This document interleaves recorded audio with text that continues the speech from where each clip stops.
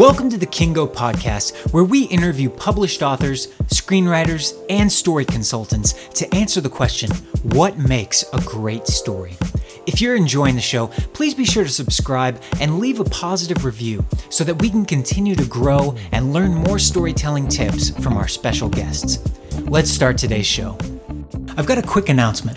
Later this year, we will be releasing a storytelling book. The book's going to explore the patterns found in great stories, along with some of the most helpful tools and techniques used by authors and screenwriters. And if you want to stay up to date and find out when it's going to be released, sign up for our newsletter at kingo.com. That's KIINGO.com. And you can also find us on Instagram and Twitter under the username Kingo Creative. And now, let's get to the interview. Today's guest is Natalie Banks. Natalie is a best-selling and award-winning author and a previous recipient of the North Carolina Governor's Writing Award. She's the founder of the Writing Champions Project and the author of the recently released book, The Moments Between. We are lucky to have her on the show today. Welcome, Natalie. Thank you so much for being on the podcast. Thank you, Ross. I'm so happy to be here. Excellent. Well, I would love to just dive right in. So what do you think makes a great story?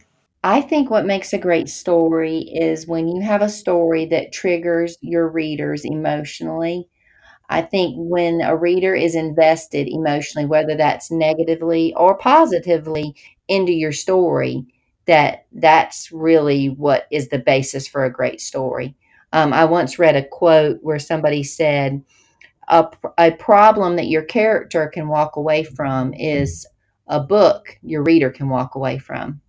I hope I said that correctly, and I'm sorry, I don't know who actually said it to give them credit, but I think that that's true. I found in my stories, I've had characters from time to time that have triggered certain individuals in a negative way where they felt like in like my first book, there was a particular gentleman who didn't like the fact that the woman in the story didn't have a job, which is kind of crazy. But that was his personal opinion and it triggered him. And even though he had a negative reaction to the character, to me, I felt it was a compliment because he got emotional over my story. So that meant to him it was real.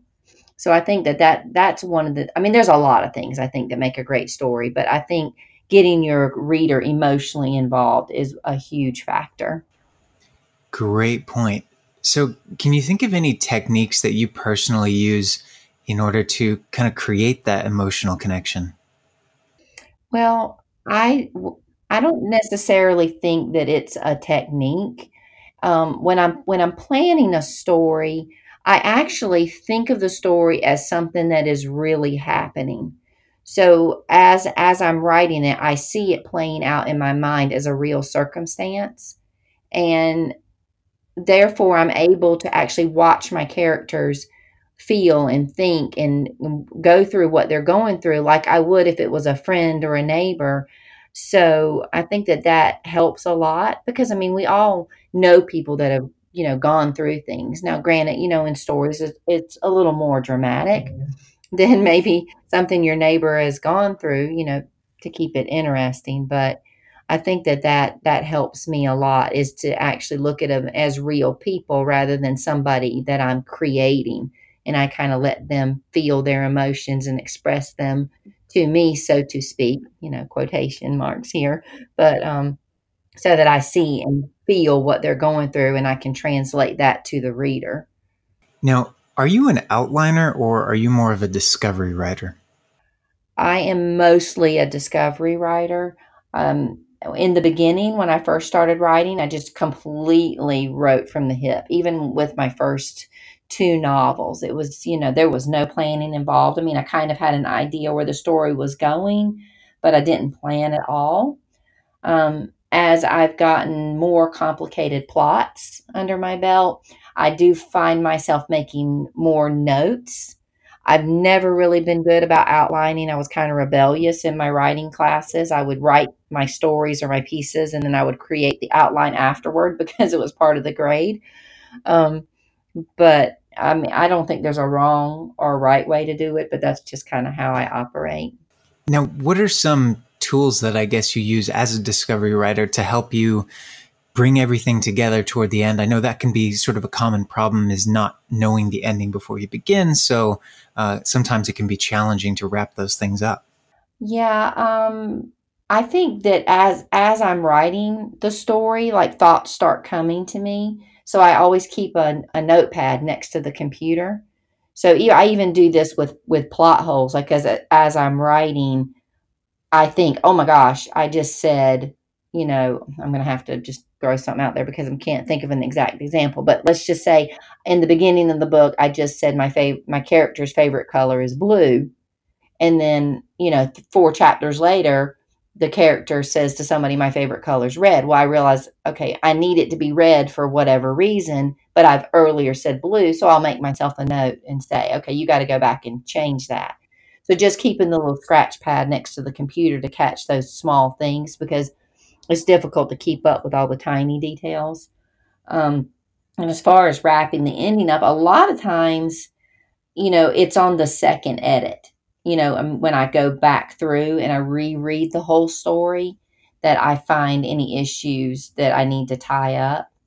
But I try to be meticulous as I'm writing and paying attention. Almost, I think, because as a mom, and I have pets, and so I pay very close attention to what's going on with them, and I kind of treat my stories the same way, almost like children, and try to keep up with all the details so that I don't have pitfalls or mistakes, trying to tie it up at the end, if that makes sense. It does. I love that idea too of treating your stories like they're alive and just really being invested in them emotionally. As a writer, that's pretty great. Where do you get your story ideas, and how do you develop a story idea? Well, my story ideas come from all different places. The Canary Song, I've talked about this one a few times, and it'll be a good example to tell you.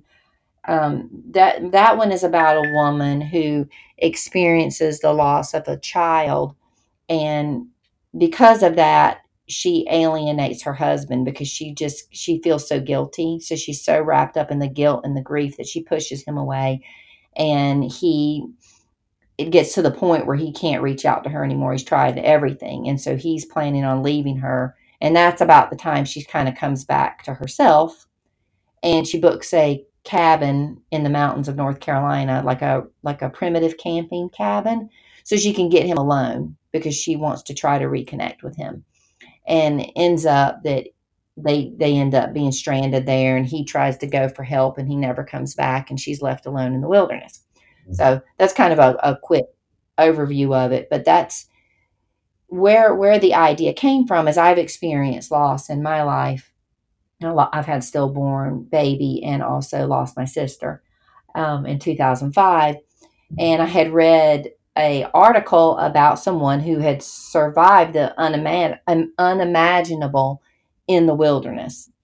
And I just started thinking about how surviving grief, it's like surviving a wilderness. And so that's kind of how the story came together, bringing both of those two aspects of life, being lost in the wilderness and being lost in grief, together. Um, so that's kind of how my stories create themselves, as I, see or read one thing, and then I, see or read something else or been through something, and they just kind of come together and begin to co-create this story, and then I just use my imagination to fill in the rest of the details. Wow, that is fascinating. I can definitely see how that creates emotional connection, in both yourself as the writer, but also in readers. That is really impactful. Yeah. S- yeah. So, as you're developing a story idea, do you actively think about creating compelling characters, or does a lot of that just grow out of the situation, like you said? And is there anything you do about that in particular?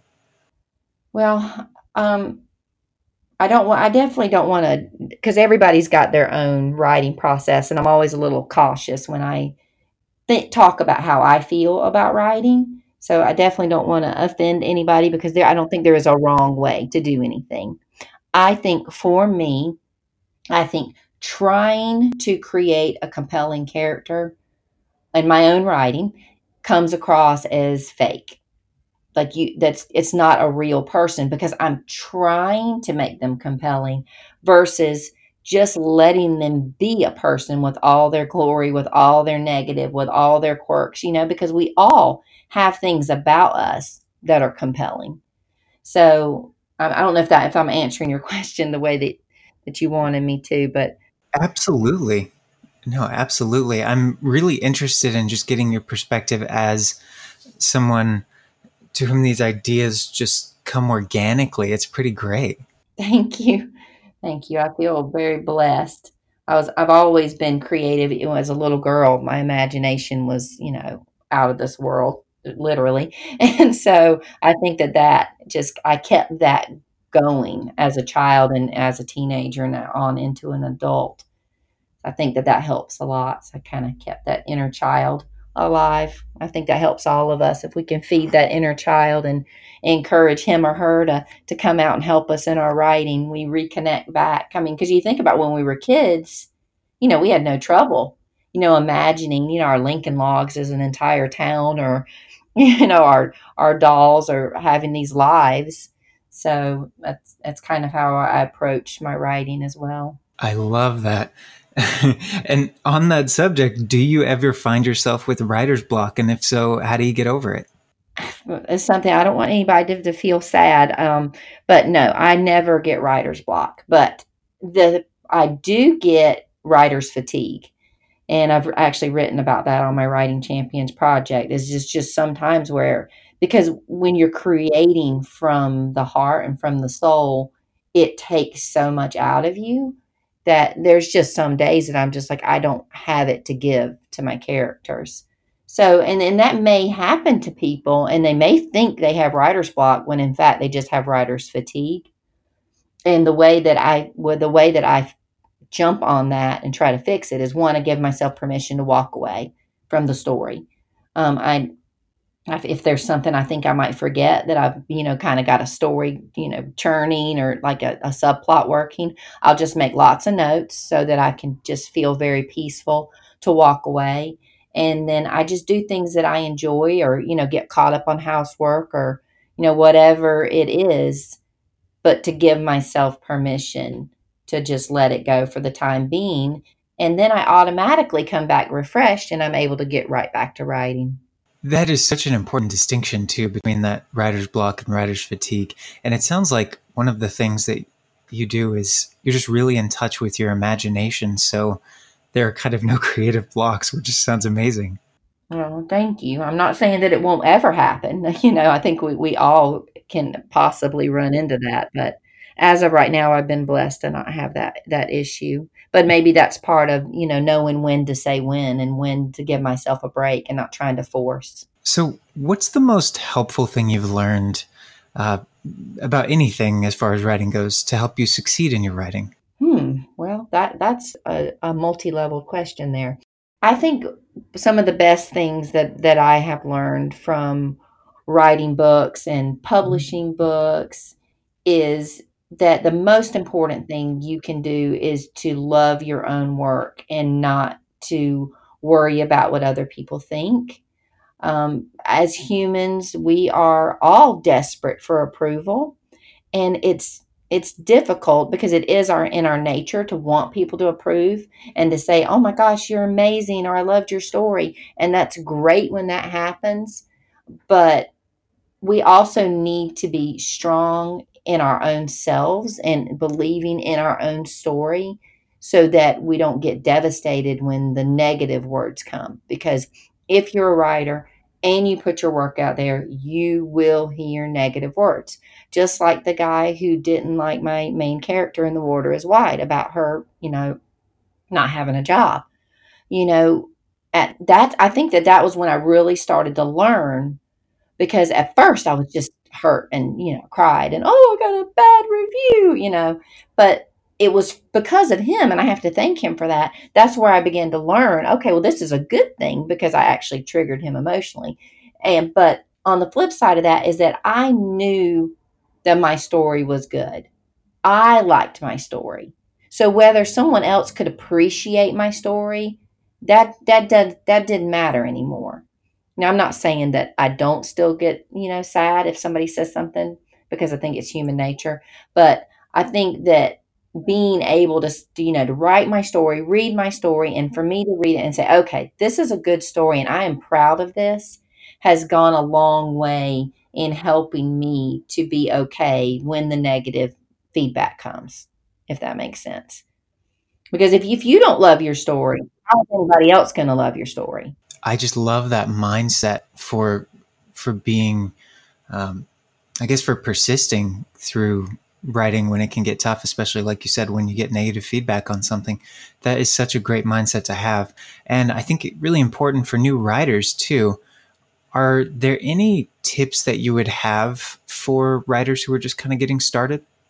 Yes, actually, I think that it's very important to spend a lot of time reading authors that you want to write like, because when you are actually reading, you're absorbing that person's not only their story, but their writing style. So it can positively influence you when you sit down to write. By no means, never, ever, ever copy another writer, because that's morally and legally wrong.